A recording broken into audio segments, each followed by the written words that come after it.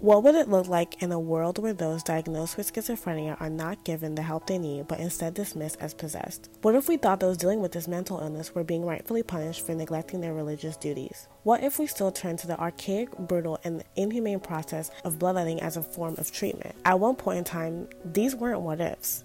This was our reality. We now know schizophrenia to be a mental illness best managed through medication and therapy. Rewind back a few centuries, and our understanding of this illness was a foggy, muddled version of reality. In its antiquity, we believed this disorder to be a punishment from the gods. Our misunderstanding of the term can be seen as early and as large-scale as the Bible. In the Old Testament, King Saul became mad after neglecting his religious duties and angering God. After playing some tunes on the harp, he was magically cured and the evil spirit departed him.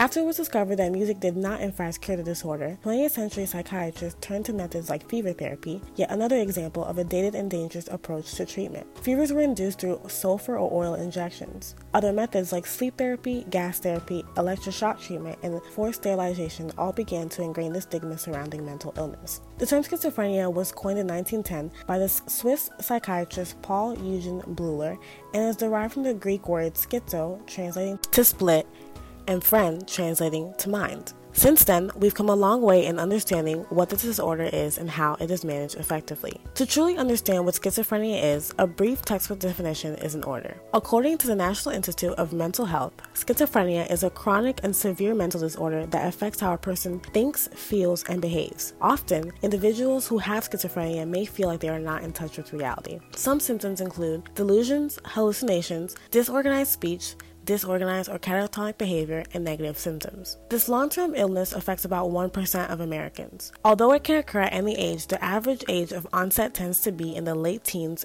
to early 20s for men and the late 20s to early 30s for women. Research suggests several possible causes, including genetics, environment, brain chemistry, and substance use. There is no cure for schizophrenia, but that's not to say those affected by it cannot live a normal, functional life. Schizophrenia must be managed throughout the entirety of an individual's life. Typically, a patient with schizophrenia will require psychosocial therapy as well as regular medication. With treatment, people can go on to live a healthy, productive, and normal life. Antipsychotic medications, psychotherapy, and self-management strategies and education are all ways that, when used in conjunction, can help keep symptoms at bay. The earlier that schizophrenia is diagnosed and treated, the better the outcome of the person and the better the recovery. Schizophrenia in popular culture has become more prevalent as our understanding of the disorder has progressed. Think A Beautiful Mind, the movie chronicling the life of famed economist and mathematician John Nash. John Nash is the only person to be awarded both the Nobel Memorial Prize in Economic Sciences and the Abel Prize. His life was defined by one ingenuity. His mental illness became a defining part of his life as well. He struggled with mental illness and spent several years out of the academic limelight as he received treatment for paranoid schizophrenia. His story was one of the first steps in popular culture that displayed schizophrenia as something that could be managed, a living contradiction to the term feeble-minded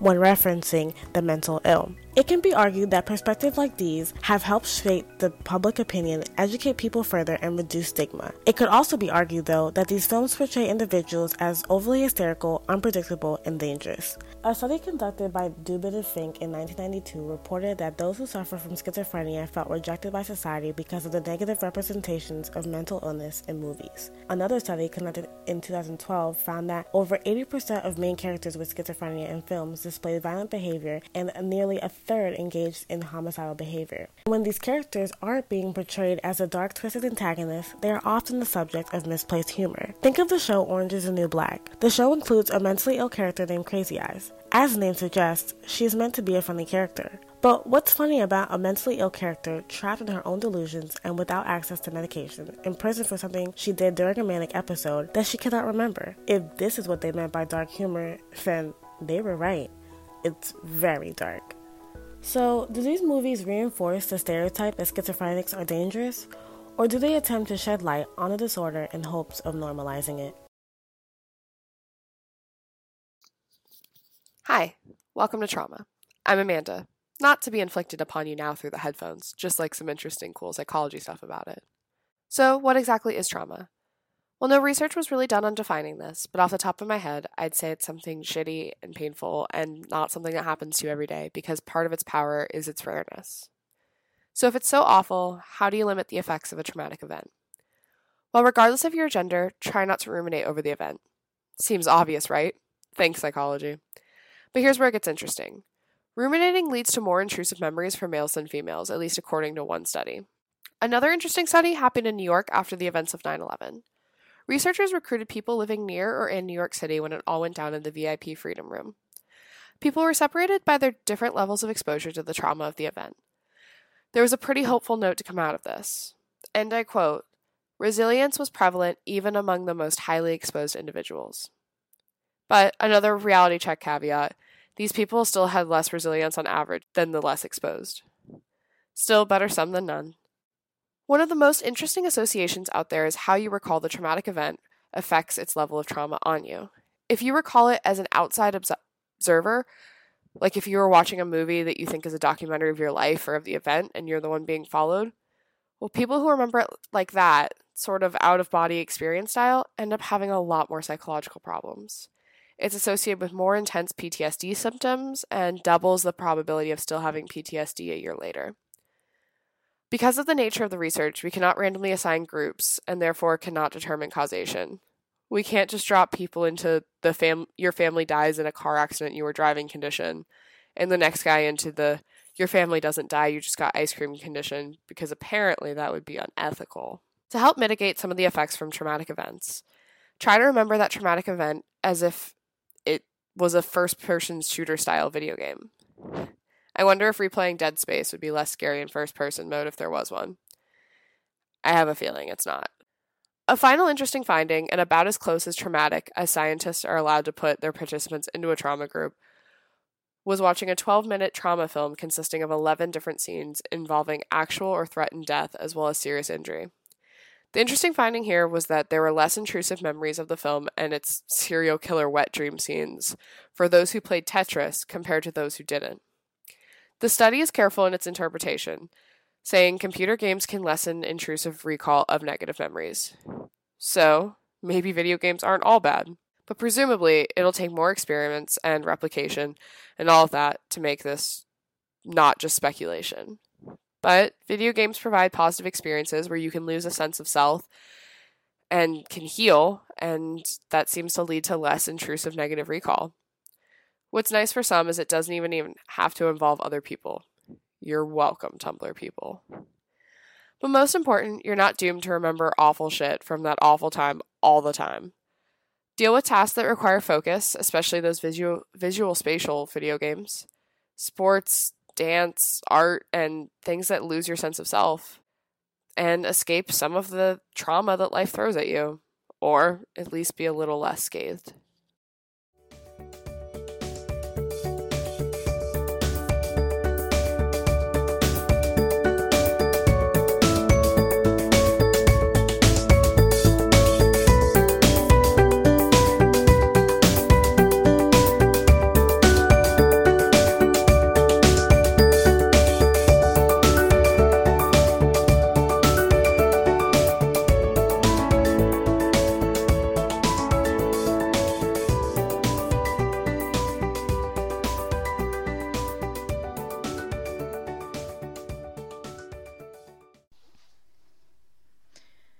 My name is Needy, and welcome back everyone to the Secret Menu Project.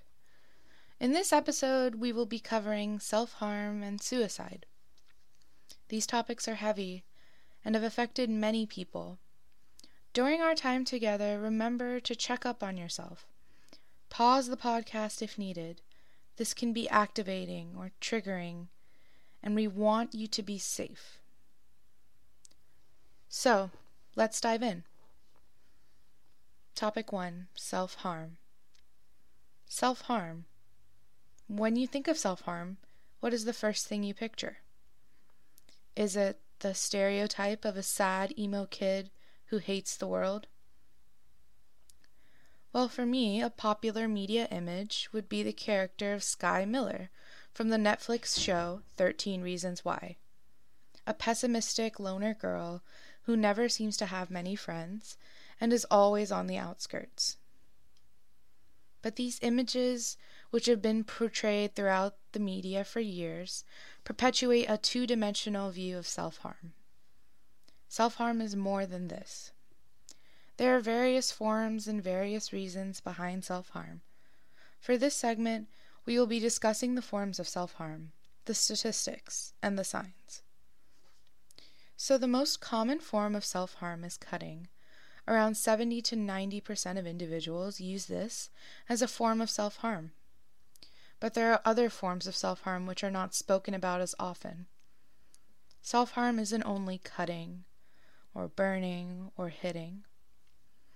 It can be seen in the misuse of drugs or alcohol, skipping meals, sleep deprivation, putting oneself in dangerous situations or relationships. It isn't always easy to spot, but there are signs which can help you see if someone is self-harming. Concealing wounds with long sweaters or sleeves, relationship problems, problems in school or work, lower self-esteem. But what can you do? What happens if you notice these things? Support them. Reach out. Self-harm can be a language of pain, a way to express how these individuals are coping with their trauma, their relationships, their emotions, their pain. It's not always easy to reach out to others when you are hurting. In fact, many who self-harm experience feelings of shame, guilt, and disgust after self-harming. Just another obstacle when trying to seek support. So it is crucial that we reach out to the 4% of adults, the 15% of adolescents, and the 17 to 35% of college students who self-harm. Creating an environment of acceptance and support can be a way for you, yes, you, dear listener, to be a part of the healing process for these individuals, to decrease the stigma and judgment felt by people who carry these scars. Compassion can be the key to shifting the view of the stories of these scars, from pain to acceptance, and acceptance to ambivalence.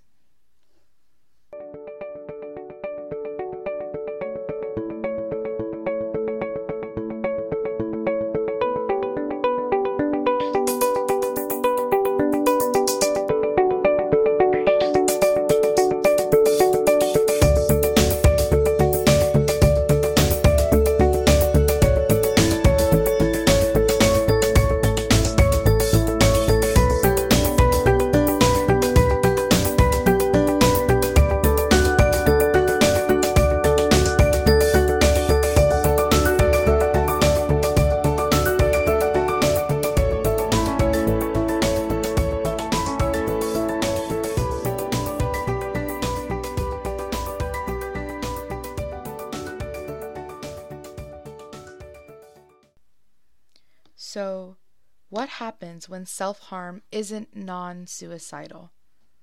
In this segment, we find out what happens when there is intent of completing suicide. And just a reminder to check in on where you are physically, mentally.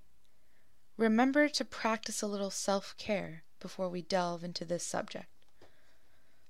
Suicide in our society is a taboo topic. But why? Here is a recording explaining Amy's take on this question. So why is suicide a taboo topic? A taboo topic?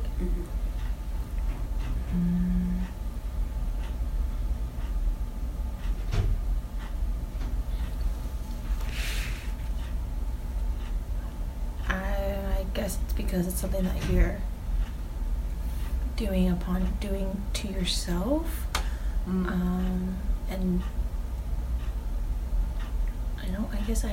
I know it's a taboo topic, but I can't really explain why besides that. I don't know if you're going to be asking what my thoughts are for suicide, but for me, I think suicide is a very selfish thing to do. And also not many people talk about it, and you don't really see it happening. I guess that's why it would be taboo. Some main points to focus on here are suicide is selfish. No one talks about it. you don't see it happening. This is powerful, because for many, this is their belief. But let's break it down. When someone completes suicide, the pain left behind is immense. But what are we going to focus on? We're going to focus on what leads a person to suicide. When talking about this topic, we want to first reflect on our own positionality. Where do we fit in this world? Gender, sexuality, race and ethnicity, ability, socioeconomic status. What are our privileges and what are the oppressions we face? For example, I am an Indian woman in an environment where my gender and race are both of a minority status. Now, what are the positions of others, specifically those more vulnerable to completing or attempting suicide? Let's look at some statistics. The following demographics have the highest prevalence of suicide. Males age 65 and above, females age 45 to 54, American Indian / Alaskan Native. LGBTQ kids are 3 times more likely than heterosexual kids to attempt suicide at some point in their lives. This rate increases to 8 times more likely if they come from rejecting families. They are also 4 times more likely to have medically serious attempts than heterosexual youths. African American, Latino, Native American, and Asian Americans who are LGBTQ attempt suicide at significantly higher rates. 41% of transgender adults have reported attempting suicide. 61% of transgender people who said they were victims of physical assault had attempted suicide. Approximately 75% of suicides occur in low and middle income countries, where rates of poverty are high. These are more than numbers. They are people who face systemic barriers to their wellness on a daily basis. Let's imagine. You are a Black transgender man from a low socioeconomic status in his mid-40s with a disability. Consider all the barriers you have to face: economic, educational, healthcare, support systems, relationships, politics, transportation, accessibility, discrimination, citizenship. Now, think of how strong someone would have to be to endure that level of oppression with minimal mental health resources. That is a reality for many. All these systems affect a person's wellness. They change the way they will maneuver through life. They impact everyone's well-being. These factors are what can lead to contemplating, attempting, or completing suicide. So, why don't we see it? Why don't we talk about it? Well, we just did. In this podcast. In this segment. Notice where you have been oppressed. Notice where you have privilege. What barriers do you face? What barriers can you help others face? By listening to this podcast, you have educated yourself. You have talked about suicide. You've seen the statistics of what is happening. It is your turn now. Keep educating yourself and others. Take the initiative to keep talking, to keep searching and opening your eyes to see. This has been the Secret Menu Project. Until next time.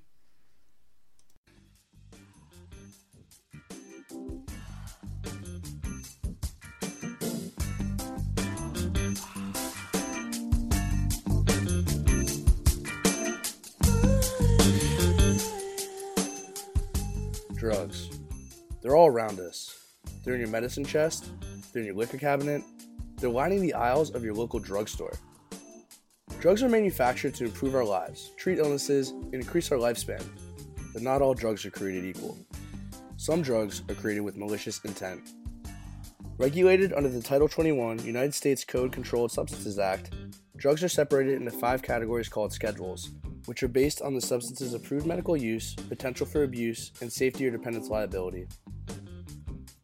Schedule 1 drugs are considered to have the highest potential for abuse and are believed to foster severe psychological and/or physiological dependence. Drugs included in Schedule 1 are heroin, LSD, ecstasy, and wait for it, marijuana? How dated is this system, you ask? It's 48 years old, past when Richard Nixon was in office. It's becoming more apparent with time that marijuana has various medicinal uses and should probably hang a little lower on the classification rungs. Maybe a Schedule 3, which houses Tylenol and codeine, or even a Schedule 4, which includes Xanax and Ambien. You know what is considered by the Controlled Substances Act to have medicinal use, however? Cocaine. Yeah. It's a Schedule 2, but I digress. Drugs are highly regulated, and the industry is booming, both legally and illicitly. So what happens when drug use is no longer casual and it starts to consume your life? Hi, my name is Cameron. I'm 21 and I go to the University of Florida. My major is computer science and I am an alcoholic. I got sober at the age of 19 after my first full semester, fall of 2016. It has taught me a different way of life. It is hard, but there's this stereotype that alcoholics or addicts need to be homeless or you need to be a certain age. And I like to share my story because you can get sober whenever you want to get sober if you think it's a problem. It was getting in the way of my dreams, my family, it was ruining friendships. I've ruined plenty of friendships. And I go to Alcoholics Anonymous almost daily still. And it's been almost 2 years. Really, you know what? I said at first, why me? But no, I'm thankful. I've really learned a lot about myself and I'm just happy to help someone else and just keep doing the next right thing because that's the only thing I can do. And I'm actually thankful to be an alcoholic. Thank you. Addiction is a powerful, all-consuming force defined as a primary chronic disease of brain reward, motivation, memory, and related circuitry. We've all been affected by it or know somebody who has. It impacts family dynamics. An act is almost certainly the center of attention in a family, not only changing the roles individual members play, but also influencing family rituals, routines, finances, communication, disputes, and social interactions. Much like mental illness, addiction is highly stigmatized. It's not uncommon for an addict to be perceived as someone who just doesn't try hard enough to improve their circumstances. In fact, parents of addicts may seek alternate explanations for their child's behavior, finding mental illness preferable to drug or alcohol addiction. Is it that simple, though? Studies have indicated that substance dependence is rooted in genetics. In fact, children of addicts are 8 times more likely to develop an addiction than children of non-addicts. The cause of addiction is evidenced to be a 50-50 combination of genetic predisposition and poor coping skills. Predisposed people aren't destined to become addicts, however. Cultivating good coping skills makes a tremendous impact on individual outcomes. Controlled substances aren't the only objects of addiction. People could become addicted to a number of unconventional things. Teresa, as featured in TLC's My Strange Addiction, is addicted to eating rocks.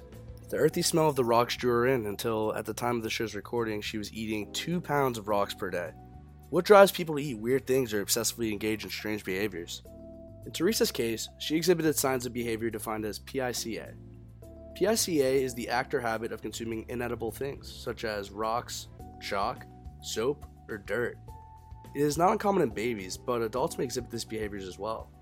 PICA is believed to be the result of a mineral deficiency, such as minerals like iron, zinc, or calcium, though there are other theories regarding the causes. Addiction can lead to reckless behaviors, including self-endangerment and crime, but the costs of substance abuse aren't limited to the abuser. Substance abuse also drains our nation's financial resources, with over $600 billion annually spent on healthcare, crime, and incarceration. Treatment for drug addiction has proven to reduce healthcare costs and social costs by far more than the cost of the actual treatment. For example, incarcerating one person for a year costs approximately $24,000, while the equivalent year of a methadone treatment is only $4,700 per patient. Addiction destroys families. It leads to illness, criminality, and it also imposes a huge financial burden on the country. We stigmatize it as a poor choice when there is vast research supporting genetic predisposition.